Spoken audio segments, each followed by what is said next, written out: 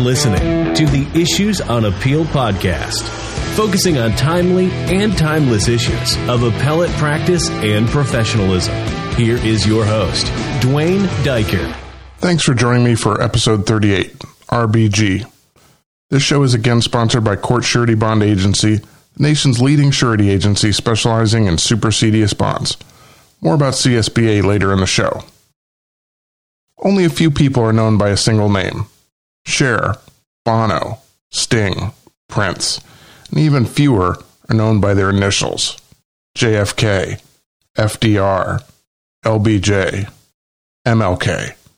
And there's surely only one judge that rises to that level of fame, RBG. Justice Ruth Bader Ginsburg, the notorious RBG. Beyond her status as a pop culture icon, Justice Ginsburg was unquestionably one of the most influential figures in American jurisprudence. Justice Ginsburg defied gender boundaries throughout her legal career, leading her to a historic appointment to our nation's highest court. She was remembered for her withering dissents and an unrivaled work ethic that drove the Supreme Court for nearly 3 decades. There's so much to say about RBG, and I don't want to steal the thunder from my guests. The folks you'll hear from on this episode are, mostly, members of Florida's appellate community, and all of them were touched by Justice Ginsburg. The most respectful way seemed to be to let them tell their stories in their own words.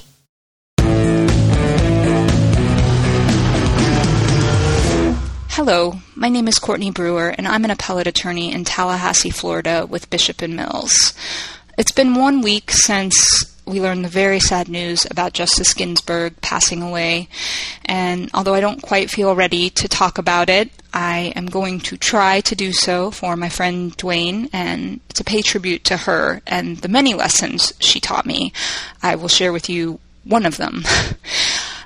Justice Ginsburg was just an icon. She was brilliant and hardworking, and I have an action figure of her in my office. And although I've never pretended that I could amount or accomplish all the things that she accomplished, I have kind of developed a mantra as I've been thinking about her and the lessons I learned from her, that if RBG could do it, I can certainly at least try. And so to share with you a few stories about her, I never had the honor to meet her, but I had the extreme privilege to be in her presence a few times back in the 2009-2010 term of the U.S. Supreme Court. And so starting in the fall of 2009, I was then working at the Florida Solicitor General's office, and we had a number of cases that went to the U.S. Supreme Court that year. And I had the honor of sitting as second chair on 2 of them. I didn't have to argue them, but I was second chair. Then Solicitor General Scott Makar argued the cases, and we were first up that morning, and I was so nervous. I can't even tell you. Even though I knew I didn't have to say a single word, the butterflies were incredible. It's astonishing to be there. And then it really is the case that you are just sitting so close to that bench. And so they open court, and the justices come out, and Scalia is like right in front of me, and there was Breyer and Thomas, and I'm scanning the bench, and I'm feeling my knees starting to lock, and then I see Justice Ginsburg.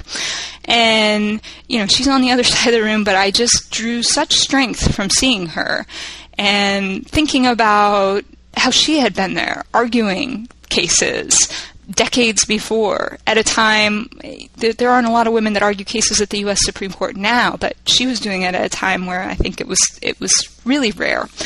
And so I think from then on, it was, if RBG can do it, then I can at least try. I took a deep breath, and I very much enjoyed the experience of being there that day.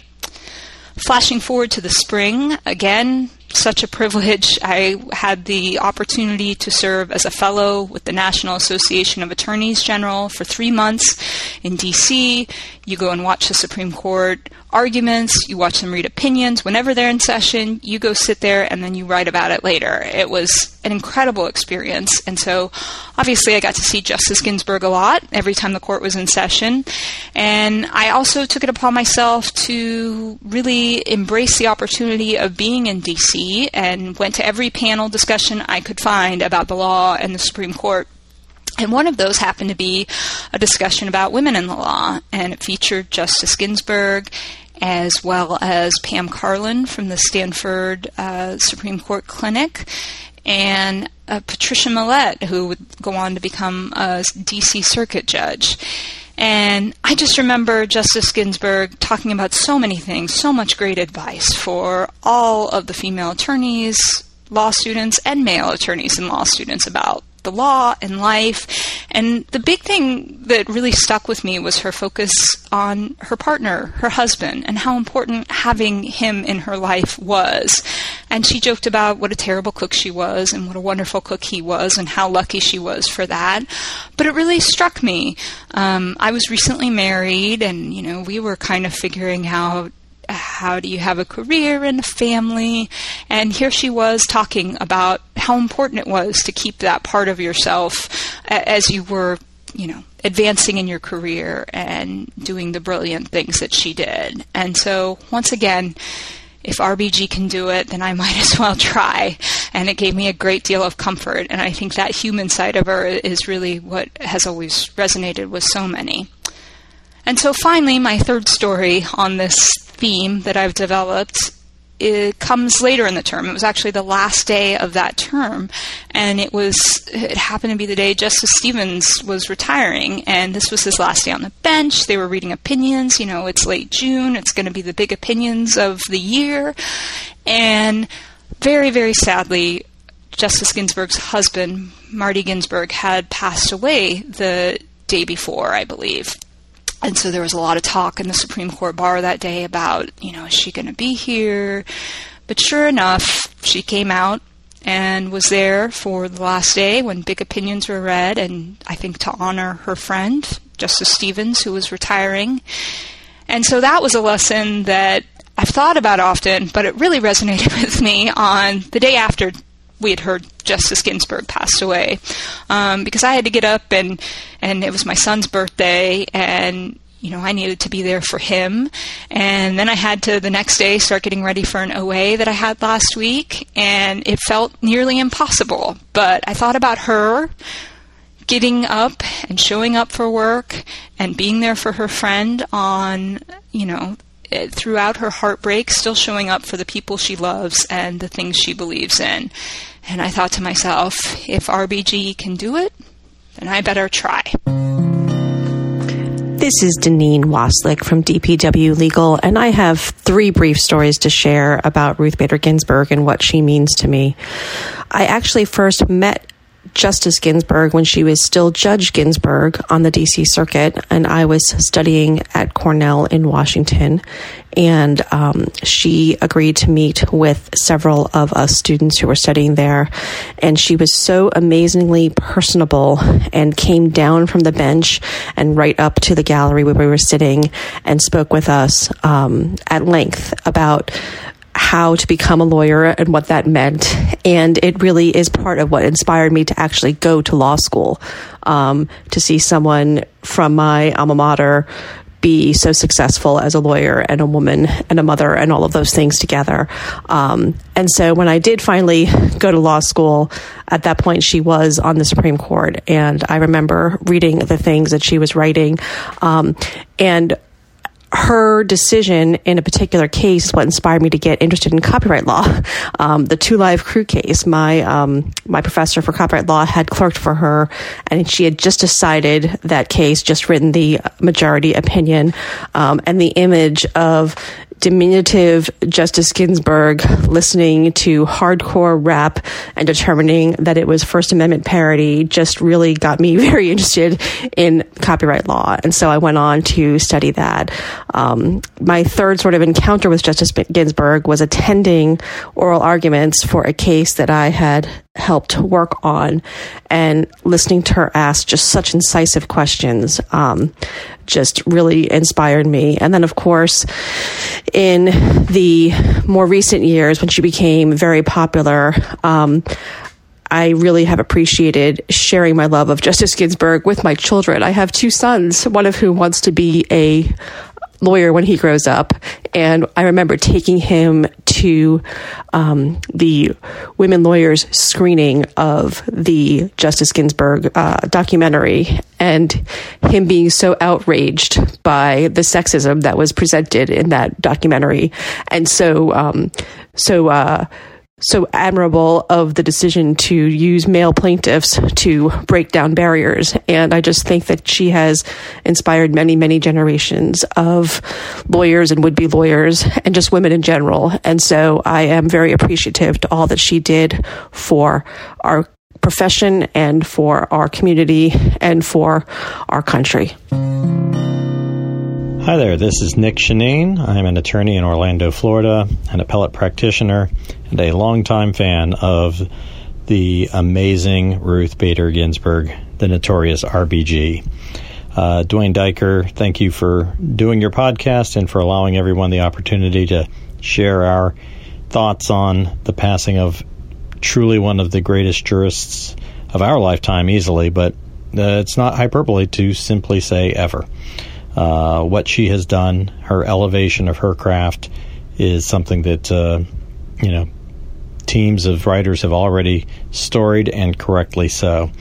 Obviously, lots of people will have already provided their thoughts on what she has done to inspire women everywhere, and to lift women and to elevate women into the roles of equality and beyond. The quote, "When there are 9," is legend, and I'm going to instead let those comments come from others, even though I've already just added some of my own, and instead talk about the universality of what RBG has done for us, and that is this: that she has also elevated at a time of anti-science, at a time where intellectualism is sometimes sneered at as elites.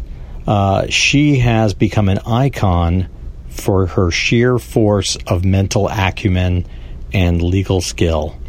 That is something that should be cherished. People have often gravitated to someone brilliant as someone that they could look up to. Albert Einstein was definitely such a person. Stephen Hawking followed. A playwright, Arthur Miller. You have others that sometimes would capture the imagination of the people and become something larger than the thing that they did. People didn't know necessarily what Einstein had proven or its importance. And part of that is that no one could know the importance of what he did until years after he had done it. But people celebrated in the achievement of what he was, of this massive intellectual who was one of us and elevated us and gave us an inspiration to look to. That is what RBG did. She was this generation's intellectual. Diminutive, not someone who would charge into a battlefield with a sword, but instead, from her office with her pen, could do more than generals, than presidents. She was able to become that spirit that captured America's attention of what it means to be someone who is absolutely brilliant and to be celebrated for her brilliance. And so that is the takeaway I'm going to give for what she meant to me and meant to America as a whole. That when we celebrate Kardashians or other football players or non-intellectuals, to have someone of her status elevate what it means to be smart and skilled, regardless of gender. She was amazing. Rest in peace, Ruth Bader Ginsburg. You are and will be sorely missed. My name is Calista Grable, and I'm a senior at American University in Washington, D.C. Ruth Bader Ginsburg has had a tremendous influence in why I will be attending law school in the fall of next year. My love and admiration for her developed strongly through my parents. Although both of my parents practice very different types of law, with my mom practicing appellate and my dad practicing family law, when I asked them their reasoning as to why they decided to go to law school, their answers were always the same: to help their community. And that's exactly what RBG did. She fought for the rights of the community through her passion of law. She's the reason why I have many of the rights that I have today, and she will continue to be my inspiration. One quote of hers that I will always carry with me is, "Reacting in anger or annoyance will not advance one's ability to persuade." I believe with a lot of the hyperpartisanship that exists today, many people forget that persuasion is more achievable when you try to understand your adversary's argument. I hope that I can develop the same power of persuasion that she carried with her so that I can be an effective advocate for human rights. Today's show is sponsored by Court Surety Bond Agency, the nation's leading surety agency specializing in supersedious bonds. If you have a client needing to stay enforcement of a judgment in Florida or any other state or federal court, contact CSBA. They can be reached at www.courtsurety.com or toll free at 877-810-5525. Their contact information is always in the show notes.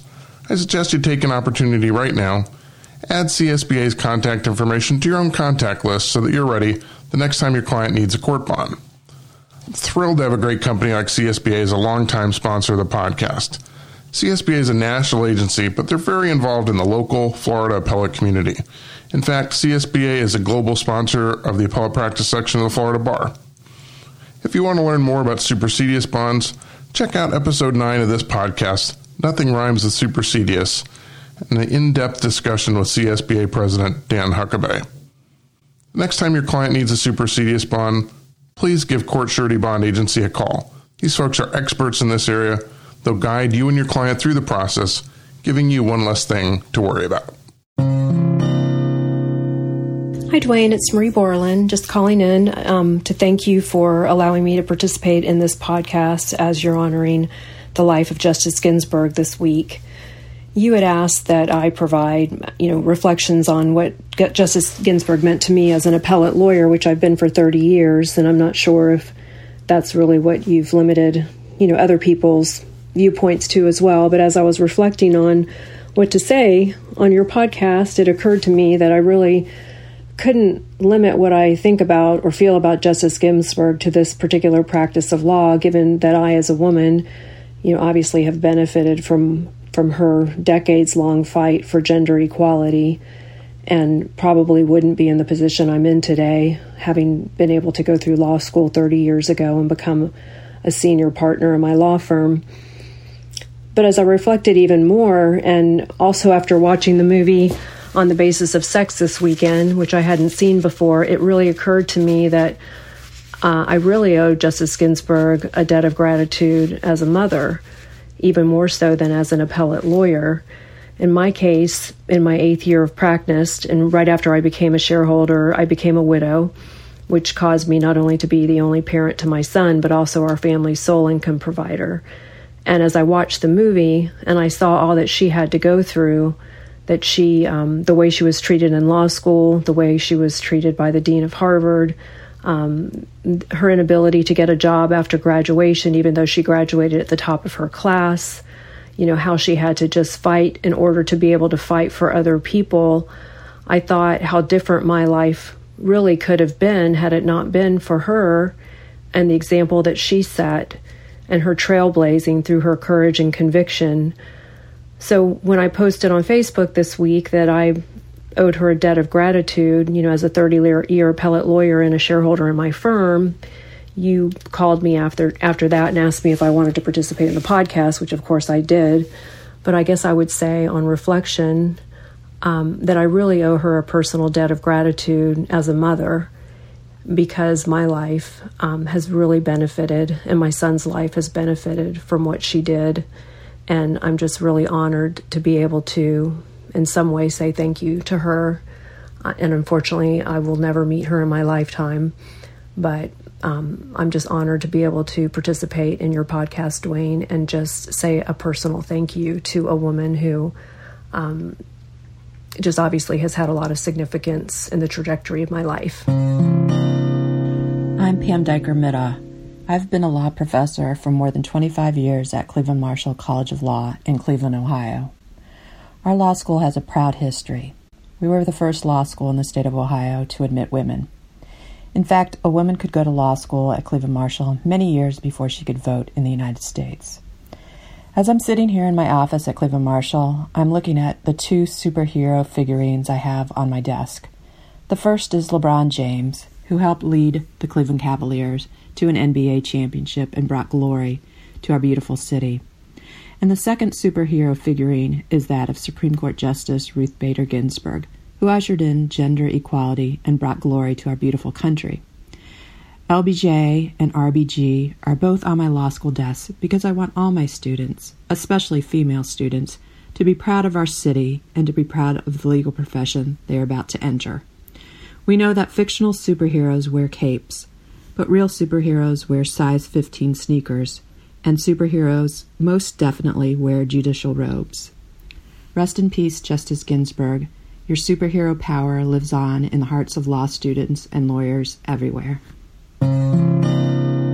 Thanks to Dwayne for this platform for all of us to remember Justice Ginsburg. She was undoubtedly a judicial powerhouse, a lifelong champion of civil rights, and, after a particular dissent caught the eye of a law student with a blog in 2013, a pop culture icon. I wanted to speak to Justice Ginsburg's most impactful opinions for this podcast. But as I researched, I found myself listening to several interviews she's given over the years. I even listened to her swearing-in speech from 1993. I got lost in the depths of YouTube for hours, listening to her late into the night. It was a welcome refresher that redoubled my appreciation for her unmatched devotion to the law and civil rights. Several times in these interviews, Justice Ginsburg mentioned which opinions she thought were most important. That seems like a better way to spend a few minutes here than what I had planned. So, with that, I'd like to share a few of Justice Ginsburg's own selections. First, she noted two majority opinions that she thought most advanced civil liberties. The first is one I think almost everybody has heard of, United States versus Virginia Military Institute, a 1996 decision. In that case, the Virginia Military Institute had a male-only admission policy. It utilized a militaristic educational and training style. An anonymous female high school student lodged a complaint with the Department of Justice. The Department of Justice then sued VMI for violating the Equal Protection Clause. After an appeal, Virginia was tasked with fixing the problem. But rather than admit women to VMI, Virginia proposed to create a separate voluntary Women's Institute for Leadership. The case went back up the chain to the Supreme Court, where Justice Ginsburg wrote for a 7-1 majority, rejecting the plan as unconstitutional. The court held that VMI's exclusion of women wasn't substantially related to an important governmental objective. That established intermediate scrutiny for gender-based classification that still prevails today. The court also found that separate women's program was inferior, built on outdated and generic presumptions, and totally insufficient to pass constitutional muster. In a later interview, Justice Ginsburg explained that a woman should have the same opportunity to attend VMI as a man, without artificial barriers, if she is ready, willing, and able to do so. Justice Ginsburg also mentioned the case of MLB versus SLJ, a 1996 case that I'll admit I had not heard before. MLB was a woman whose parental rights were to be terminated. She lost, but the state of Mississippi required a person who wanted to appeal in a civil case needed to pay for a transcript. And MLB had no money to do so. Justice Ginsburg persuaded a 6-3 majority of the court that losing parental rights was just as devastating, if not more so, than being imprisoned. She wrote, "We place decrees forever terminating parental rights in the category of cases in which the state may not bolt the door to equal justice, recognizing that parental termination decrees are among the most severe forms of state action. The ruling required Mississippi to provide a transcript for a person to appeal from such an order, if that person could not afford to do so herself." Justice Ginsburg also shared several of her most important dissents in her eyes. The first resulted from the Carhart cases out of Nebraska. So first, in Stenberg v. Carhart, a majority decision by Justice Breyer, with whom Justice Ginsburg joined, that opinion held that a Nebraska law that outlawed a particular abortion procedure known as dilation and evacuation was unconstitutional. In response, Congress passed the Partial Birth Abortion Ban Act in 2003, which outlawed a variation of that same procedure known generically as partial birth abortion. So in a new case, doctors challenged the constitutionality of that act, and the case returned to the Supreme Court in Gonzalez v. Carhart. Justice Kennedy wrote for a 5-4 majority that held the act constitutional.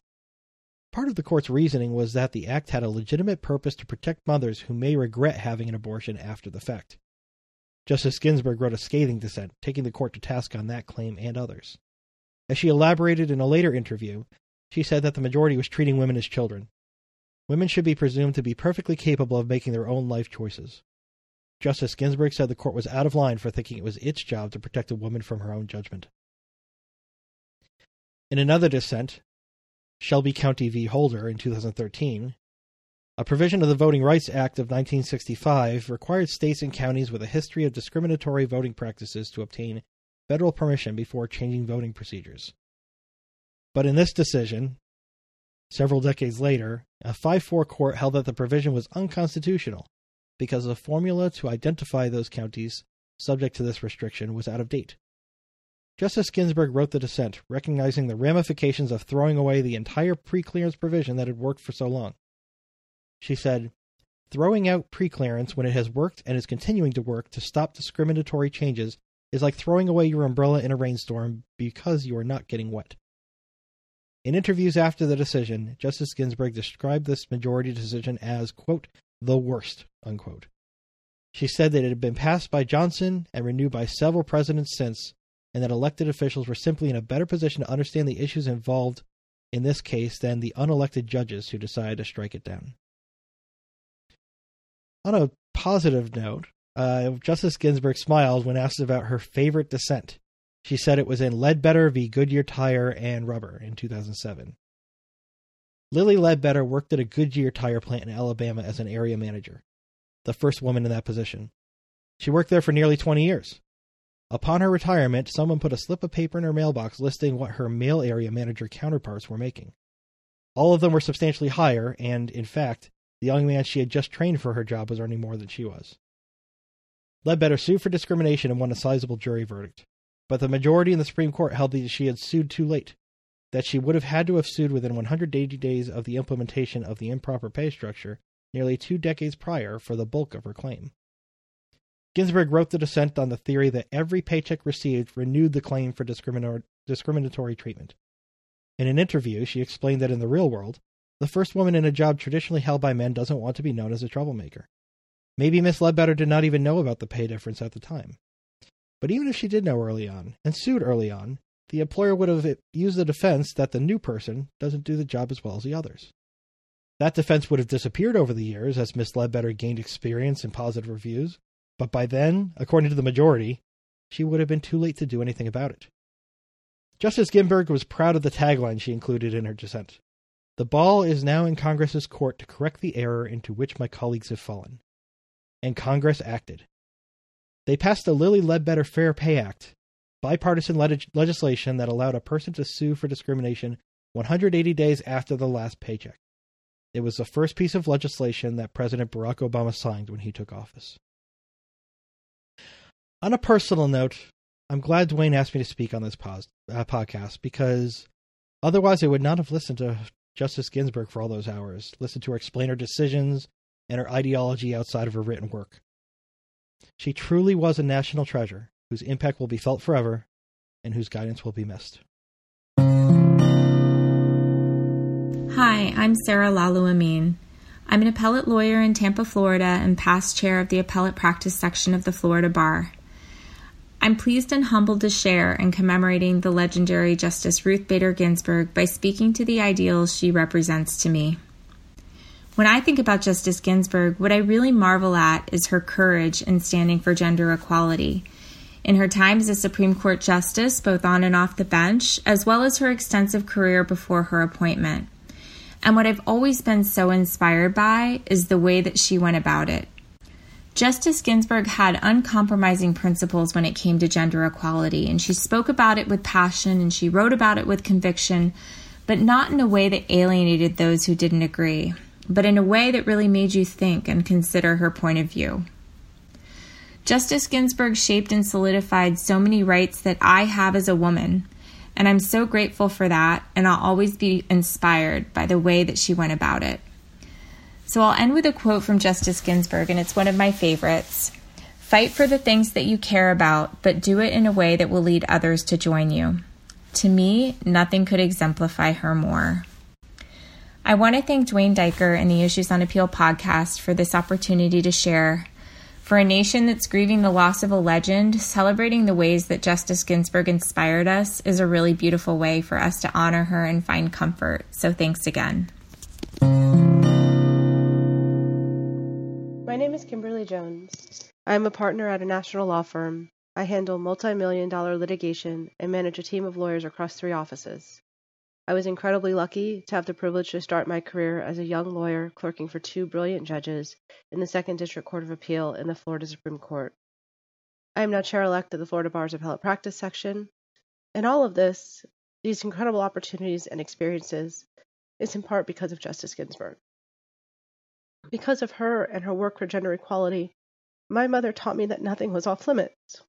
She encouraged me to go to college, to pursue law school, and to chase a challenging career, even when I was not sure I was up for it.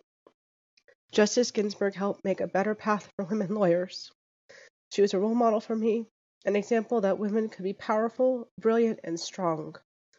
I think that because of her, I was able as a young lawyer to meet other powerful, brilliant, and strong attorneys, like Kristen Norris and Celine Humphreys, who inspired me with their excellence and introduced me to FAL, an important association for women attorneys in Florida, and the Bar's Appellate Practice Section, a collegial group of grammar fanatics and fantastic lawyers. Team 2 Space for life, by the way. I cannot put together the words to describe Justice Ginsburg or thank her for her influence on my life. What I can say is that many nights my daughter wants to read her RBG book. She's only 19 months old, so I don't know how much she understands yet. Last weekend, though, as I grieved for the loss of Justice Ginsburg, my daughter picked up the book and brought it to me. She sat in my lap, and I read to her. Ruth is smart, Ruth is strong, Ruth is a leader. She's a feminist, and she believes the world can get better only if every person has an equal chance to learn, speak, and live. I can be like Ruth, and so can you. I hope these words resonate in my daughter as my mother's words live in me, and she grows up knowing that she is smart, she is strong, and she can be a leader, just like Justice Ginsburg. Thank you, Justice Ginsburg, for everything you've done for me in my life. Hello, my name is Carrie Ann Wozniak, and I am an appellate lawyer with Ackerman LLP in Orlando, Florida, and I am also the Florida Bar Appellate Practice Section Treasurer. When I've reflected on the life of Ruth Bader Ginsburg, I'm often reminded of the relationship and friendship that she had with Justice Antonin Scalia. They often disagreed in opinions and at work, but they were still very, very good friends. And when I was reading the book on Justice Scalia's speeches that he's given called Scalia Speaks, Ruth Bader Ginsburg introduces the book and also has a quote on the back of it. And the back quote says, "If our friendship encourages others to appreciate that some very good people have ideas with which we disagree, and that despite differences, people of goodwill can pull together for the well-being of the institutions we serve in our country, I will be overjoyed, as I am confident Justice Scalia would be." Justice Scalia called their friendship the Mutual Improvement Society. And when they would edit each other's opinions, Justice Scalia said that RBG would write comments like, "This would be better if," instead of saying, "No, this is wrong," on his opinions. And I hope that we all have people like that in our lives that are challenging us and making our opinions stronger and more well-rounded as individuals. Additionally, another item that I've been reflecting on this past week concerning RBG is her relationship with her husband, Marty Ginsburg. I read an article that talked about how every woman should have a Marty Ginsburg as their husband. he was so supportive of her, even in their early years of their marriage, when it wasn't common for women to go to law school and have a successful career outside of the household. But he supported her every step of the way, all the way up to the U.S. Supreme Court, in such a very sweet way and loving way. And I think it's a good reminder that we should all appreciate and give thanks for the people that we have around us, whether it's a spouse or other family or friends or just anyone. We can't do this career in this life on our own, and we should appreciate everything that we have. So thank you, RBG, for being a trailblazer and everything. And I hope you and Justice Scalia are having lots more debates and singing opera where you are now.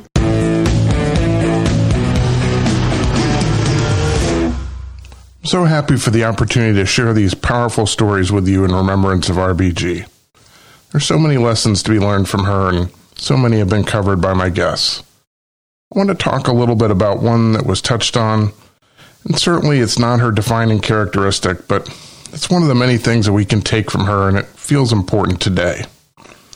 Justice Ginsburg served with the late Justice Antonin Scalia, another icon of the court. Not quite a pop culture meme, but a giant of jurisprudence, too. It's well known that Justice Ginsburg was great friends with Justice Scalia, despite the fact that they had very, very different judicial philosophies and political beliefs. The two disagreed vigorously on some of the most important issues facing the court in this country. Large, irreconcilable differences. Women's rights, abortion, same-sex marriage, presidential elections. And yet, they remained friends. Great friends.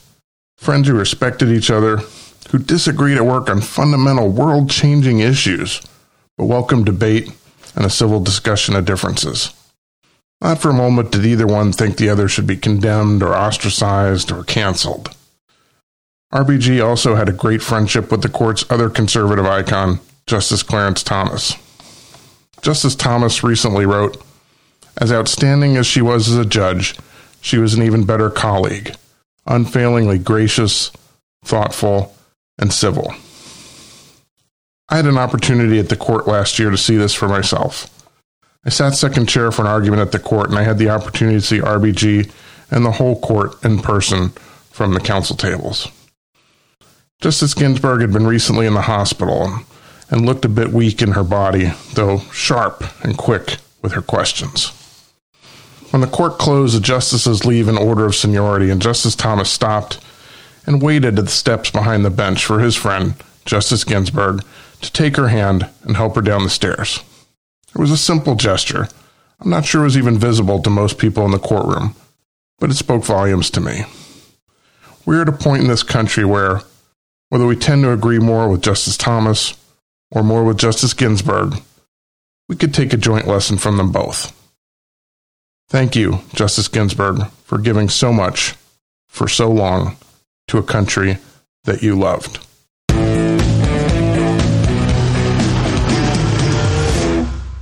Thanks to all my guests for being on the podcast. Their contact information will be in the show notes. Remember, podcasts are never legal advice, and nothing that I say or my guests say should be interpreted as legal advice for any particular situation. But if you're a lawyer who needs the help of an appellate lawyer, I'm happy to try and help. My contact information is always in the show notes. Please consider using our sponsor, Court Surety Bond Agency, for your client's appellate bond needs. Their contact information is also in the show notes. Please take a moment, add it to your contacts so you're ready when your client needs a supersedious bond. The next episode of the podcast will release in 2 weeks. I hope that you will continue to download and listen. Thank you for considering this week's Issues on Appeal.